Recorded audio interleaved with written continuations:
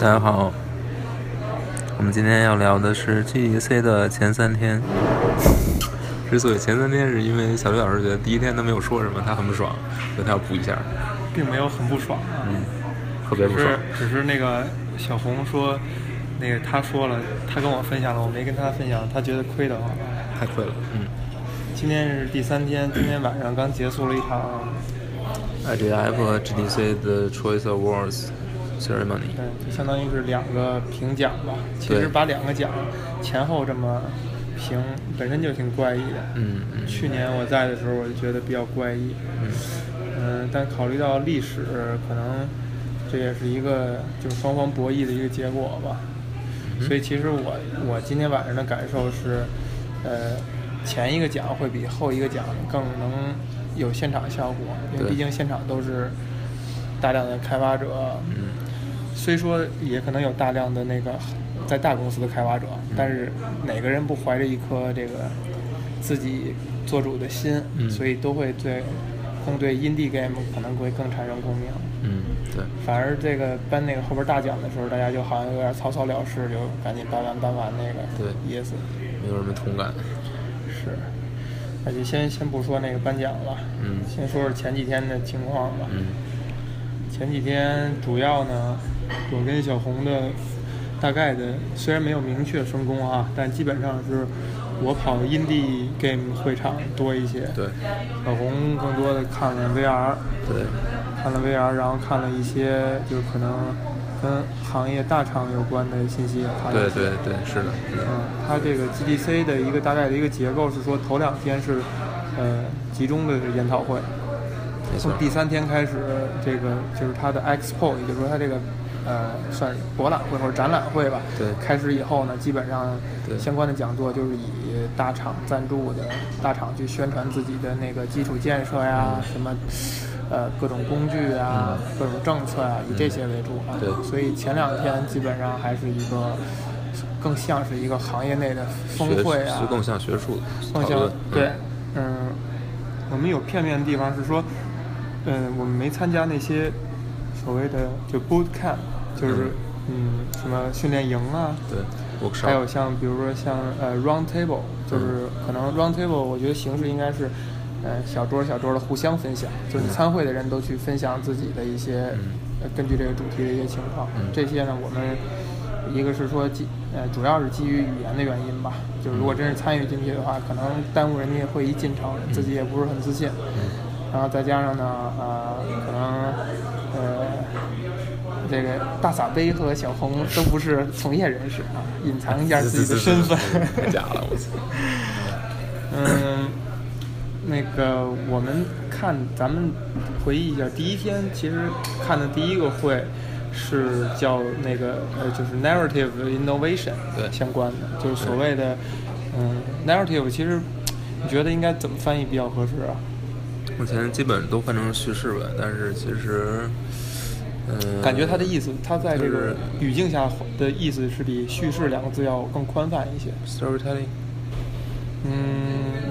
storytelling 也相对窄一点，就感觉它是一种可能一种表达。storytelling 跟叙事是比较对应的，但是narration应该不仅仅局限于讲述故事这么一个。应该是指的是怎么样去表达它 game 想传递的主题或者感受。对。这层面，当然很大程度上是基于叙事啊、语言啊这些东西。对吧？对。然后这个所谓的这个比 presentation 要更小一点，但是比一般的 storytelling 要更大一点。对。然后这个会呢，其实虽然叫那个 narrative innovation， 但是感觉呢，并不是大家在聊 innovation 这个事儿。对。而是几个人，当然这几个人肯定都是在 narrative 上面有一些积累，或者说他们参与的项目是更重视 narrative 的项目。他们去分享他们手头在做的，或者说就 latest relief 的吧，的一些项目的一些东西啊。对。然后其实第一个分享的就是那个 Pry 啊 Pry 是吧？对，它是一个 APP， 是在 iOS 上有，因为我不记得安卓有没有。就我有点没印象了，我发现我都没记。你有什么印象吗？我记住出来了，但是有啥想说的吗？没有。我都已经写过了，所以就不用说了。写过了就不用说了。你以为每个听众都看你写的东西吗？其实看东西的比听的多。好吧，还真的是这样。我开始记得，其实第一个就是那个一个在独立游戏界比较小有名气的女性游戏从业者，叫 Nina Freeman。现在你们的小红露出了一些不屑以及奸淫的表情。什么玩意儿？这个 Nina Freeman 呢，其实给我最开始的印象是说是在去年 GDC 的时候，在那个IGF 的展台，就是说 Indie Game Festival 这个展台呢，有它一款游戏叫做 How do you do it？ 其中 do it 名大概是这样，前面都是小写，只有 do it 是用的大写，它指的是特意指的是 have sex 这个事儿。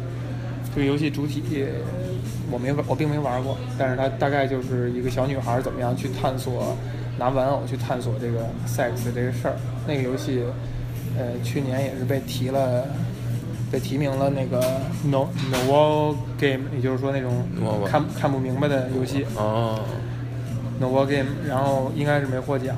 然后今年呢，他刚一上台的时候，我跟小红吐槽，我觉得他有可能还是这个游戏在讲。就因为给我留下的错觉是，这些人可能一个游戏就能一下能展好几年的样子。包括其实比如像去年的那个纪念碑谷啊，像80 Days 啊，其实都是有1-2年，甚至2-3年都会看到这款游戏。但是不太一样的是说，这个Nina Freeman 拿了一款新的游戏，但这款新的游戏呢，并没有，可以说是并没有给我什么更新的感受或者更大的惊喜。其实还是在谈论所谓的 sex 这个事儿，但是感觉是讲的没有以前那么直白了，讨论的是人与人之间的一个关系。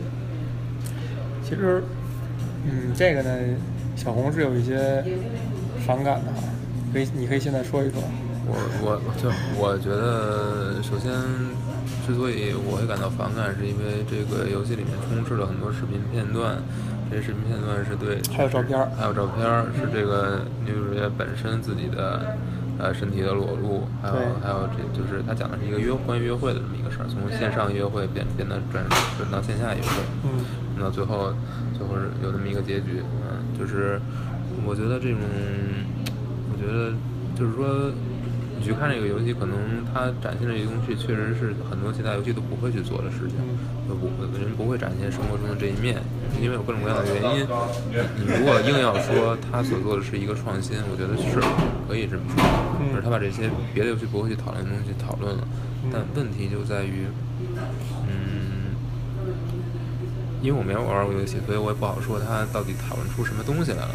但是这种形式，我是觉得不是很有必要，或者说我觉得这个是很容易让玩家去分心的，或者说你要去讨论这个东西，你如果你最后你的展示形式完全是通过肉体的这种形式，我是会质疑这个你到底这么做到底是宣传的这个噱头更大一点，还是就是你的目的到底是什么？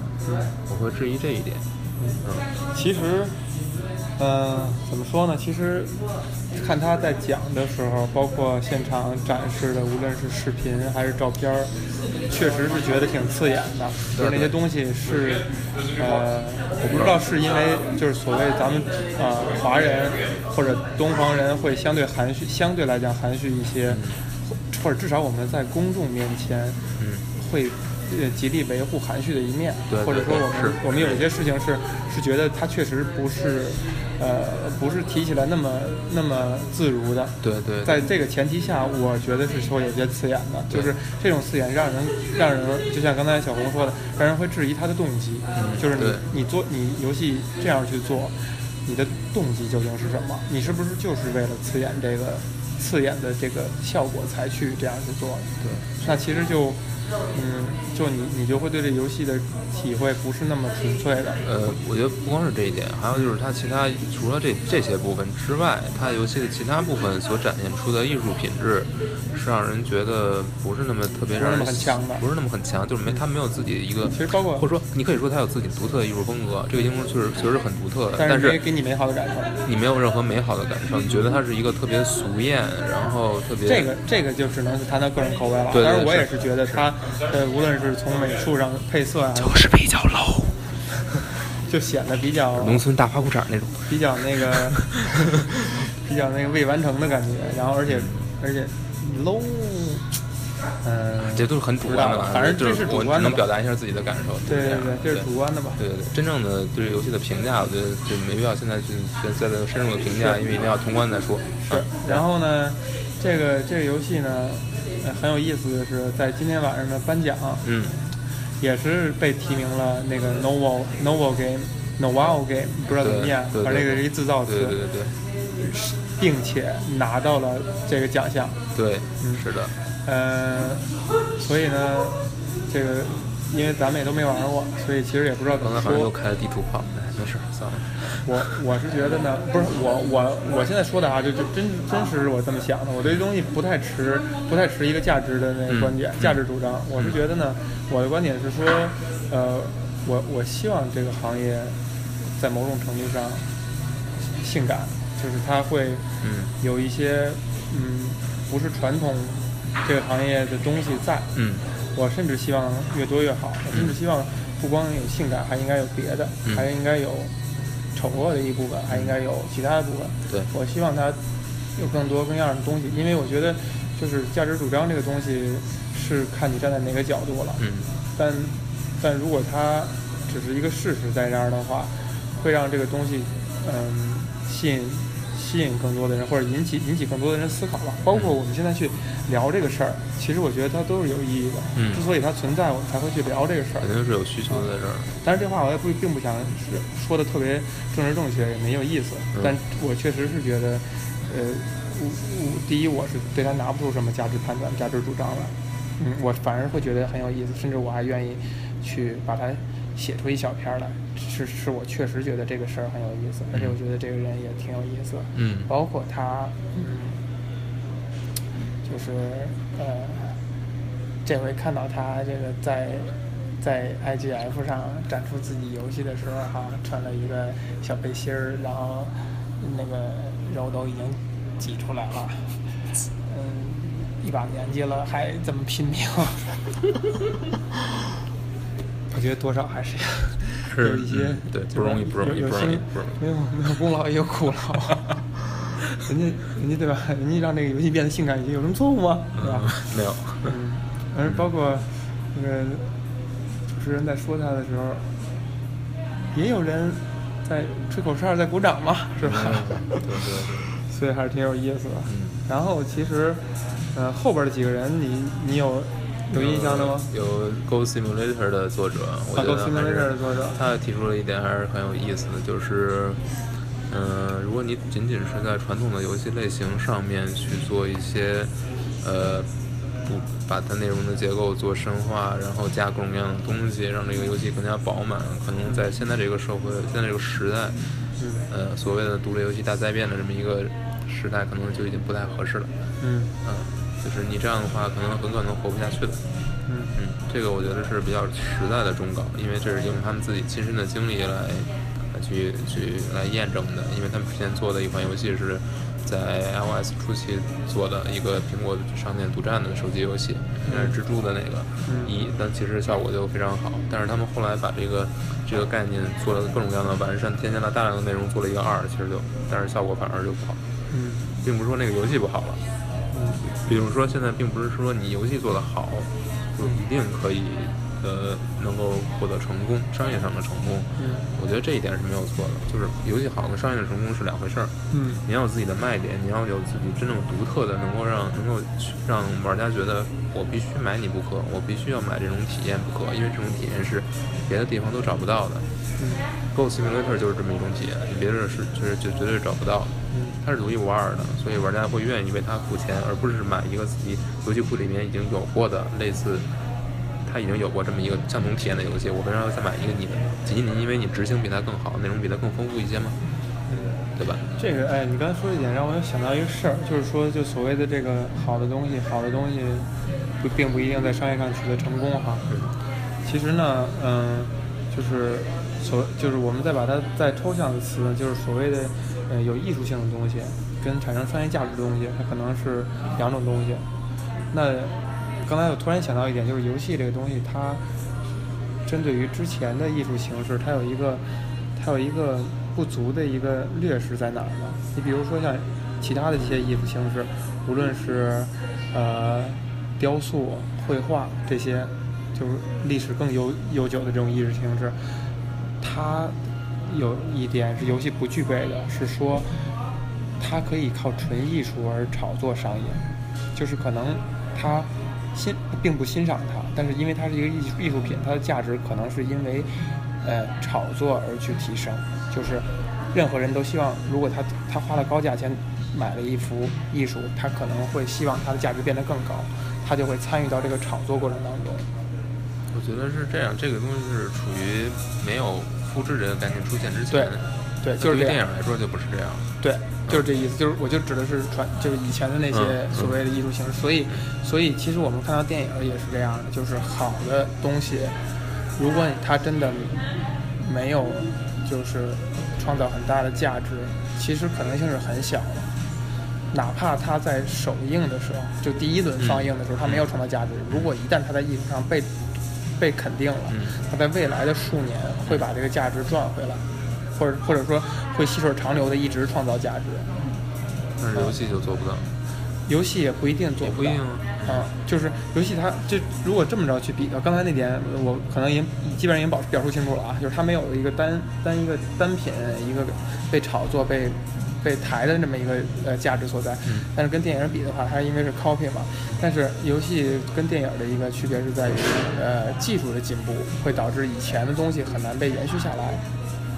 这个电影就不一样了。电影虽然说就是以前它既然拍出来了，它在之后它是能被播放的。对，这是一个游戏是这样，游戏是其实跟电影也有一些相同的不同的地方，就是电影，或者说其实他们也面临同样的问题，比如说就是过往的这种游戏，那现在其实只要它的创作者还存在，还在对它进行更新维护，它还是可以适应现在的平台的。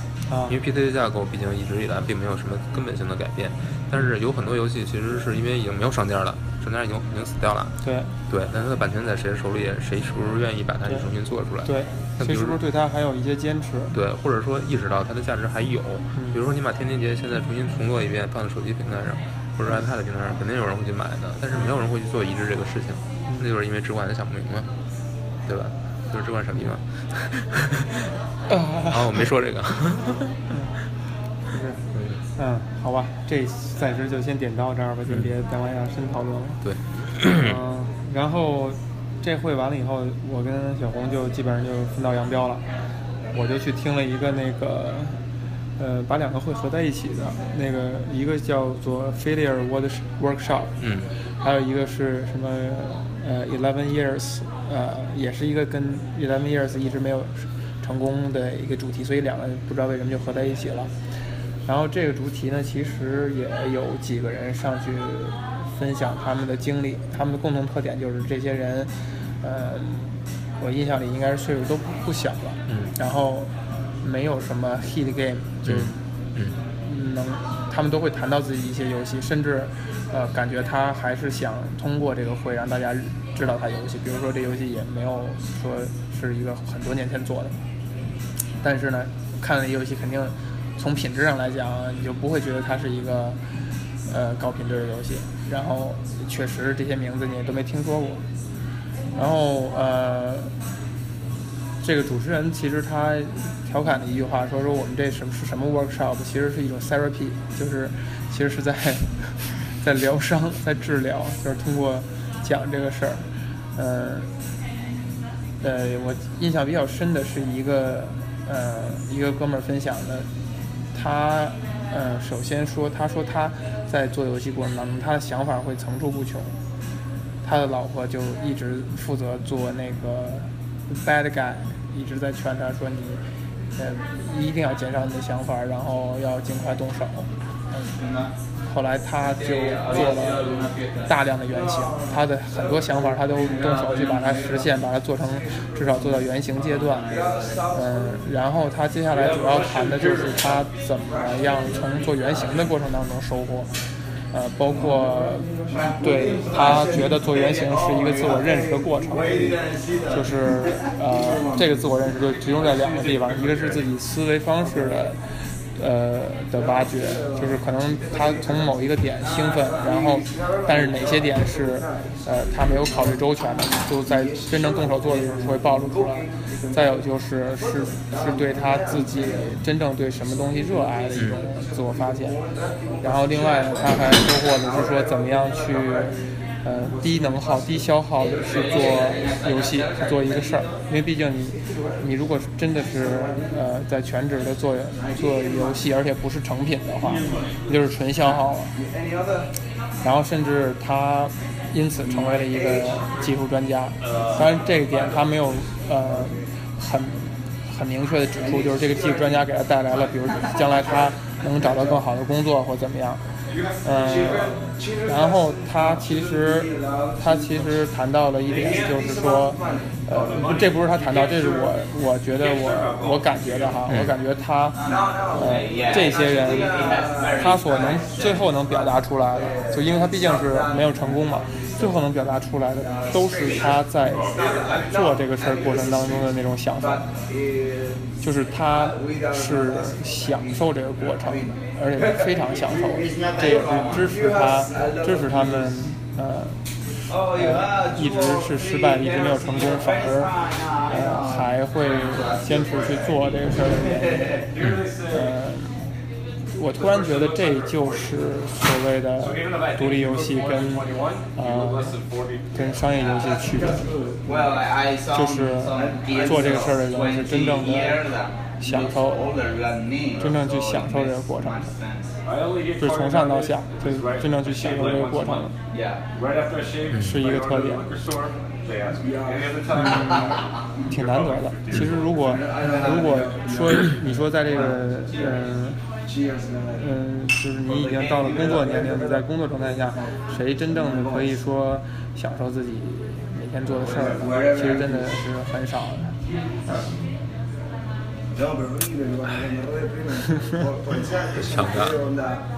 然后紧接着呢，我尝试了一个偏技术一些的一个会。讲的是他那个会是一个算是独立游戏这块应该是独立游戏还是说是真正讲游戏的技术，是一个延续了几个小时的一个探讨数值的一个会。然后我只听了其中的一部分，是关于 TCG， 也就是说是那种trade card game， 就是集换，所谓的集换式卡牌游戏吧。他讲的是这个这类游戏的一个跟数值平衡有关的一个事儿。这些事儿呢，我当时反应是，我跟小红也说了，我说这个东西是在当初我们做暴露身份，是在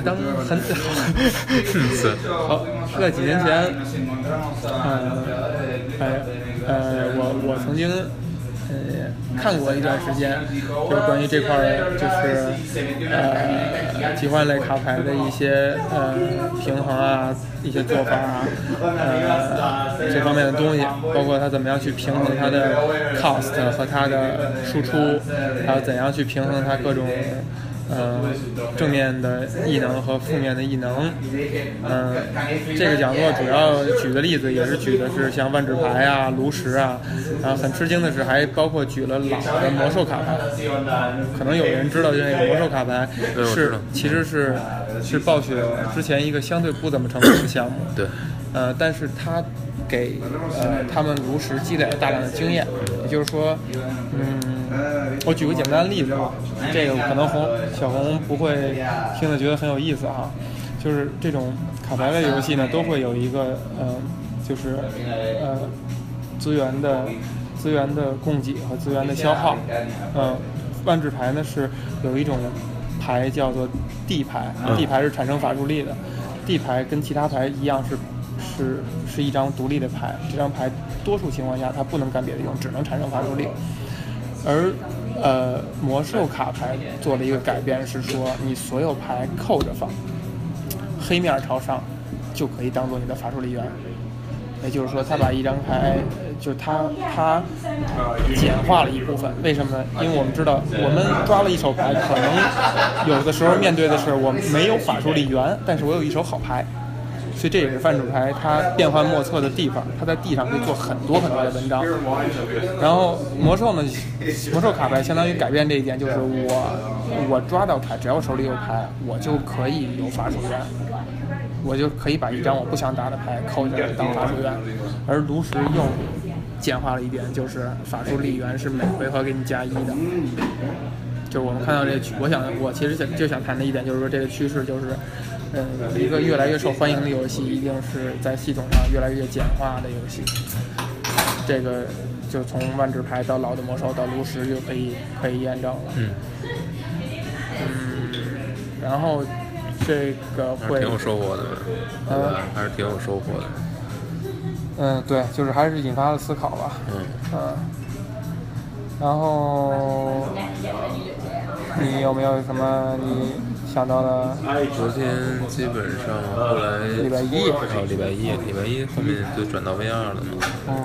到 VR 的话，我会关注一些 VR 具体执行的，还有一些技术方面的问题。因为我一直觉得我对 VR 的游戏模式都比较担心，因为我觉得我没有看到它有一个特别成熟的这种稍微有点深度的。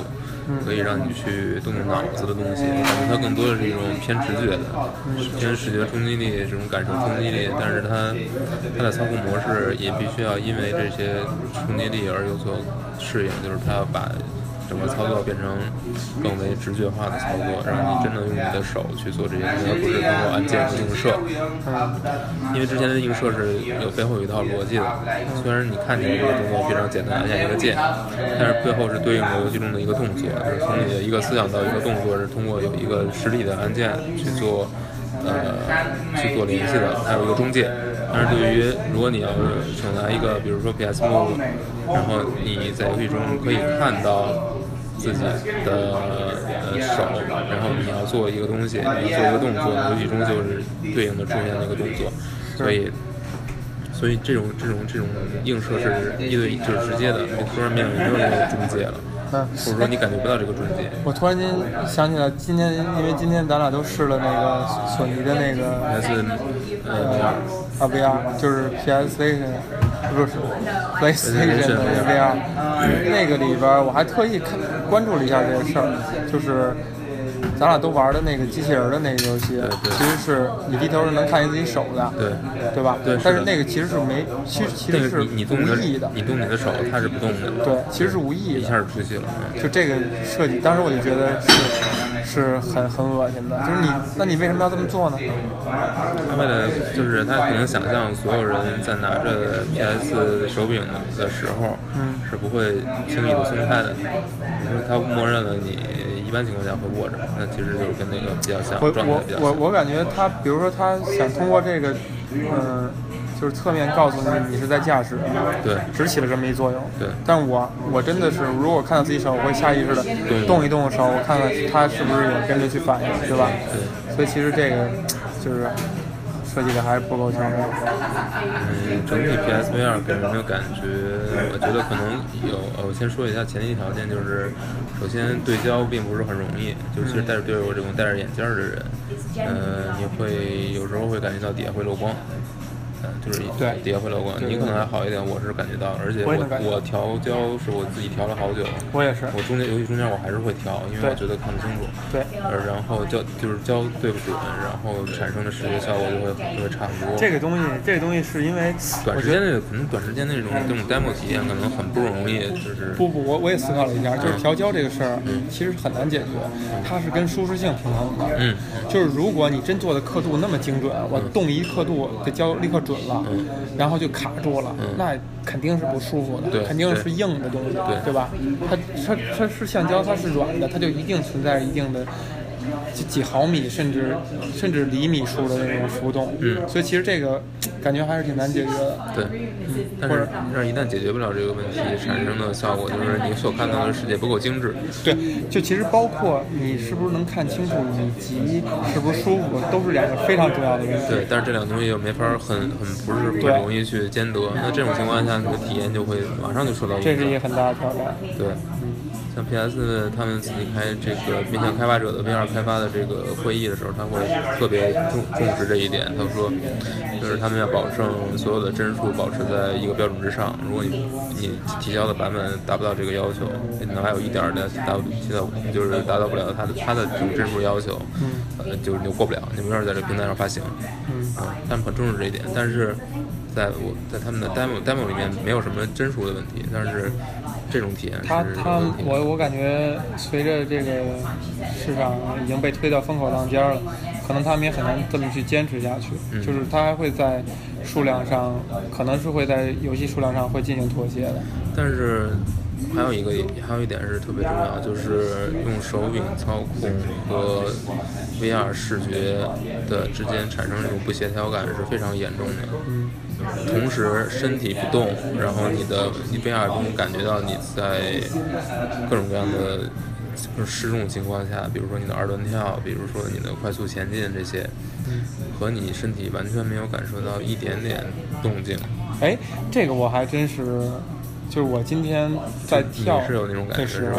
我是真的我觉得这人体还是挺奇妙的，还是挺能欺骗自己的。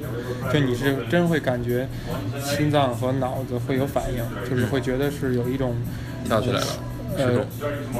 就有一种在空中的感觉吧，就自己会脑补这一点，甚至包括试的，当然这就已经把这块说了，就是甚至包括试的那个 deep， 就是在海里的那个，我是真的会去思考这个事儿，就是人的脑补的力量真的挺强大的，就是你真的会感觉那个鲨鱼扑过来的时候，是会给你除了想象以外的其他感受。以上有剧透。这个好吧。行。然后我去了一个那个做 SimCity Mobile 的一个人的讲座，也是误打误撞进去的。他首先他的英文说的很有口音，他是什么呢？他是 EA 在那个赫尔辛基工作室的叫算 Chief Creative 吧，就是其实就相当于有一些项目，就是这个工作室做的一些项目，他相当于是主要的在创意方面的负责人。至于说到 SimCity 这个项目呢，我感觉在创意方面没有什么需要负责的。不过呢，我想说的这个我就不说细节了啊。我想说的是，他给我一个感受，就是真的是这个在大公司工作的人，跟其他人的那个感觉确实是不一样的。就他的那个精神面貌也好，说话的语气态度也好，有种感受是不一样的。PR 发言人的那种感觉是。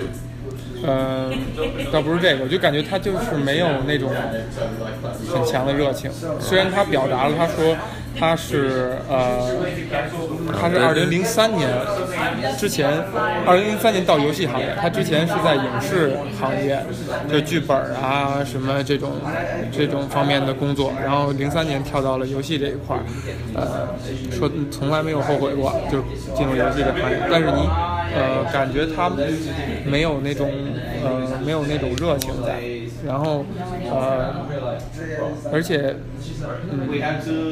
也是某种程度上顺理成章，就是它在影视行业已经是一个高度工业化的一个行业了，大家都是各司其职，干好这一摊儿，然后在一条产业链上边转下来，所以去做游戏行业的时候也是按这个做法，我觉得还是挺顺理成章的。他整个那讲座讲的呢，基本上是说，就是大概就是说我把一个 SimCity 的一个 title 改成一个手机有些 mobile 嘛，改成一个手机版本，是面临很多挑战的。这些挑战包括什么？怎么样把它改成 free to play？ 怎么样这个挑战 mobile 的 UE 就是 UX， 就是怎么样去操控。在这些层面，到后来中途我就离场了，就是因为讲这些东西呢，第一呢，对我来讲确实不是新鲜的事儿。第二呢，没有第二了，反正就是不需要第二，不是很吸引人吧。可以说所谓的 take away 的，就是可以有所引发思考的，还是有一点。那其实就是说，无论是做移植，还是说，还是说你做一款游戏的续作啊，那个有一个最关键的是什么呢？肯定是这个原来这个游戏也好，还是说你要移植的这个对象也好，它的 DNA 是什么？它的那个核心是什么？无论你要把它改在哪儿，你面临怎样挑战，这个核心是不能动的。这个核心要动的话，就是一款新的游戏了。这个让我思考的是什么呀？是那个也被提名了晚上讲的那个 Laura the Craft， 那个游戏呢，因为在好几年前我看过那个游戏的360版，我对那个游戏印象还挺深的。我说360，反正应该是 Xbox 不是一个同一个游戏。Laura Craft， 你说的那种是它的两个相当于45度角的 3D 解谜，就是对，我知道。我就想说的就是这一点。你想说那个还是说手机版那个 Go？ 就是我就想说这两个放在一起说，这俩是不是同一个 title？ 不是，完全不是同一个title。不是，也不是同一家公司搞的。是 SE 搞的，但明显一个是掌机游戏，一个是家用机游戏，手机录。不，就是它是不是同一 title， 是同一个 IP？ 是，都是。我觉得应该是 Lara Croft。对，那是 Lara Croft and。这就是我想说的事儿，就是说。我见到手机这款游戏的时候，虽然我没玩哈，但是给我的感觉是它跟之前那个不是同一款游戏。对，不是同一款啊。但他敢这么叫，我觉得很大一部分程度上是说，如果我玩了这款游戏的话，也可能我给出不一样的答案。因为当初那款Xbox 的游戏呢，给我印象很深的就是它对谜题的一些设计。那款游戏我是怎么样体验的呢？因为我是一个动作游戏操作苦手吧，当时我是相当于那个体验的完整感是在于，我的一个非常好的朋友老 P 同志充当了笑话里的那个瞎子的角色，就是他是负责背着一个瘸子，我来行走，就是他负责操控，然后我负责出主意去解谜，是这么一个过程。所以导致那个游戏呢留下印象很深，是说它的谜题设计还挺有意思的。然后你今天说这个 Laura， 它是个解谜游戏，是，而且也是谜题设计的很好。对，所以很有可能它是继承基因的。对，有可能。因为古墓系列引以为傲的，除了动作元素的，还是谜题设计。古墓系列，它为什么？是古墓丽影系列，只不过这个 Laura 是古墓丽影系列。对啊，那就不是同一款游戏。你说的是什么？因为我觉得360上那个 Laura 是一个古墓丽影的follower， 它应该不是同一个。同一个抬头吧，是它不是 Tomb Raider， 但是 Lara Croft。就是 Lara Croft 的这个主角是古墓的主角啊。对呀、这咱别往下说了，这我觉得还欠缺一些背景调查哈。是这样，我熟悉，你熟悉啊？我都玩过。真心的吗？我真心玩的。他们是同一公司做的吗？是啊，现在都属于 SE。对，都属于 SE。但之前我们领这个系列是不属于 SE 的，是 Crystal。然后那时候已经有 Laura 这个游戏了。对 ，Laura 很久之前就有了。对呀、DOS 时代。所以他们并不是同源啊。是同源。就是 Laura 可能是一个 follower 啊。什么叫 follower？ 就是别的厂有一个游戏做得好，然后我做了一个跟他差不多，不是跟他类型差不多的。同一个人。同一个人，不是同一个人做的，同一个角色，一模一样，是同一个角色，对，都是劳拉Croft。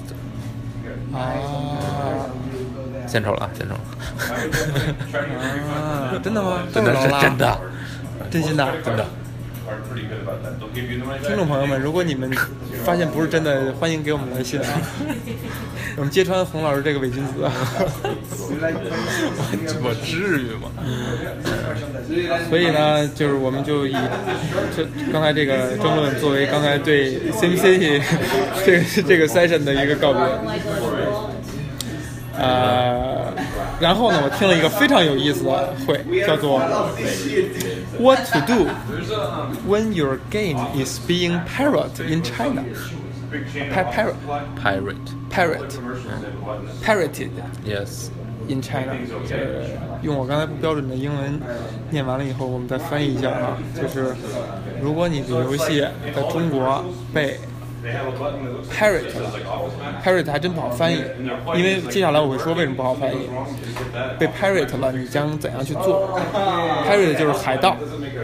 然后这个游戏呢，我照了一照片，它的第一页 PPT 就是一个海盗的一个图。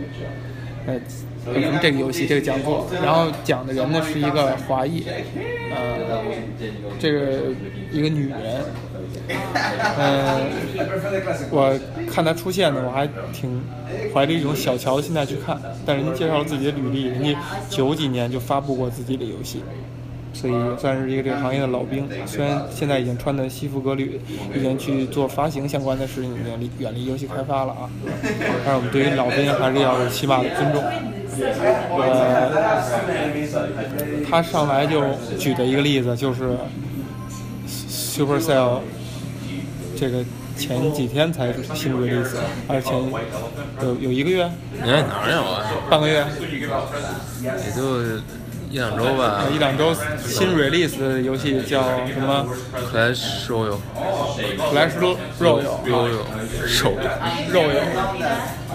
就举了这个例子。然后呢，就说这个 Copycat 是在这游戏出了1周到3周之内，就已经 release 了各种版本的copy。他所强调的一点是说，有一些游戏行业的人觉得，不用理他们，他们这个 copycat 是不会有很多听众的，不会有很多 audience 的。他说并不是这样，他说我很负责任，并且没有任何冒犯的告诉你，并不是。然后他举了一些数字，我就不重复了，就是告诉大家 Copycat 能在短期内获得巨额的商业回报，导致无论是从他们去 copy 这事儿难度上，还是从实际的收入上来讲，都鼓励他们去做这些事儿。尤其是在中国，为什么他们特意说在中国，就因为中国并没有相关的行政手段去干预这事儿啊，所以这事儿是可以说从各种方面讲都是被鼓励的。然后呢，他为了找补一下还举了一例子，就是说不光是在中国，在哪个地儿都有。他举的是什么例子呢？举的是刀塔。就是贴了几张图，是这个就是老外抄袭《刀塔传奇》的一些例子，没有展开。紧接着他又说了怎样一些手段你可以防备这些。当然，他最强调的就是说在技术层面一定要保护好自己代码，不要掉以轻心。如果不是源码泄露的话，或者你的游戏没有被 hack 的话，这个被 pirate 的难度会增强很多，就是这个至少能给你更多的时间去准备吧。然后他还举了一个例子是说，当DOTA 这个事件，他们互相之间有控诉、有上法院的时候，法官曾经说过，如果这个事儿发生在3个月之前，为什么你现在才来上法庭？就这个事儿其实是让游戏界很尴尬的，就是从法律角度来讲，就是这事儿既然发生了，你也知道了，你就应该来诉诸法律。但是游戏界为什么没有呢？就是尴尬的一点是在于，当你看到它获得商业价值，你受到损失以后，你才会去干这个事儿。也就是说，所有的一切，无论抄袭的人和被抄袭的人，都是商业价值和利益在帮你做决定，而并不是所谓的诚信啊、什么对错呀、法律啊来去左右你的各种决定。这事儿我觉得某种程度上还是挺伤感的。然后再有呢，就是刚才说的，就是他所谓说的pirate 分为几种，就比如说克隆，是一种。克隆从某种意义上来讲，可能他自己写的全部代码，只是他做得很快，而且我们能知道，就是在游戏开发当中，其实大量的时间是在设计上。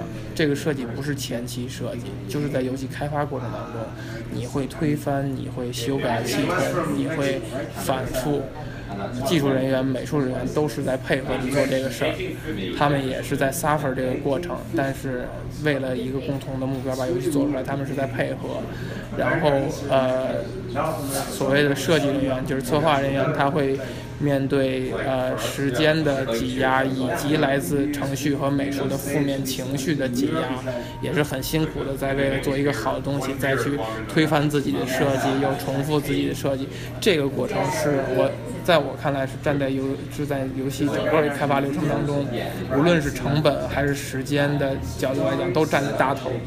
而一个 copycat 是完全省了这些，就是一个克隆者是完全省了这些成本的，他只是把看到的东西实现就行了。这个是让原创开发者很恼火的地方，以及克隆者有效率的地方。所以克隆者省下的那些成本，可以把它用作推广，用作比你做更加精细的宣传图，以及更加精细的画面 polish 它的游戏，然后用多出来的这些成本去垒一些门槛，垒一些竞争优势，这是最可怕的地方。有意思哈，有点伤感。除了克隆，有copycat， 还有 hack， 就是真正把你的这个源码弄到了，然后几天之内就弄出来这种，又是不一样的事儿，我觉得就没什么可细聊的价值了。大概就是这样。咱们先稍微暂停一下吧。好的，歇会儿。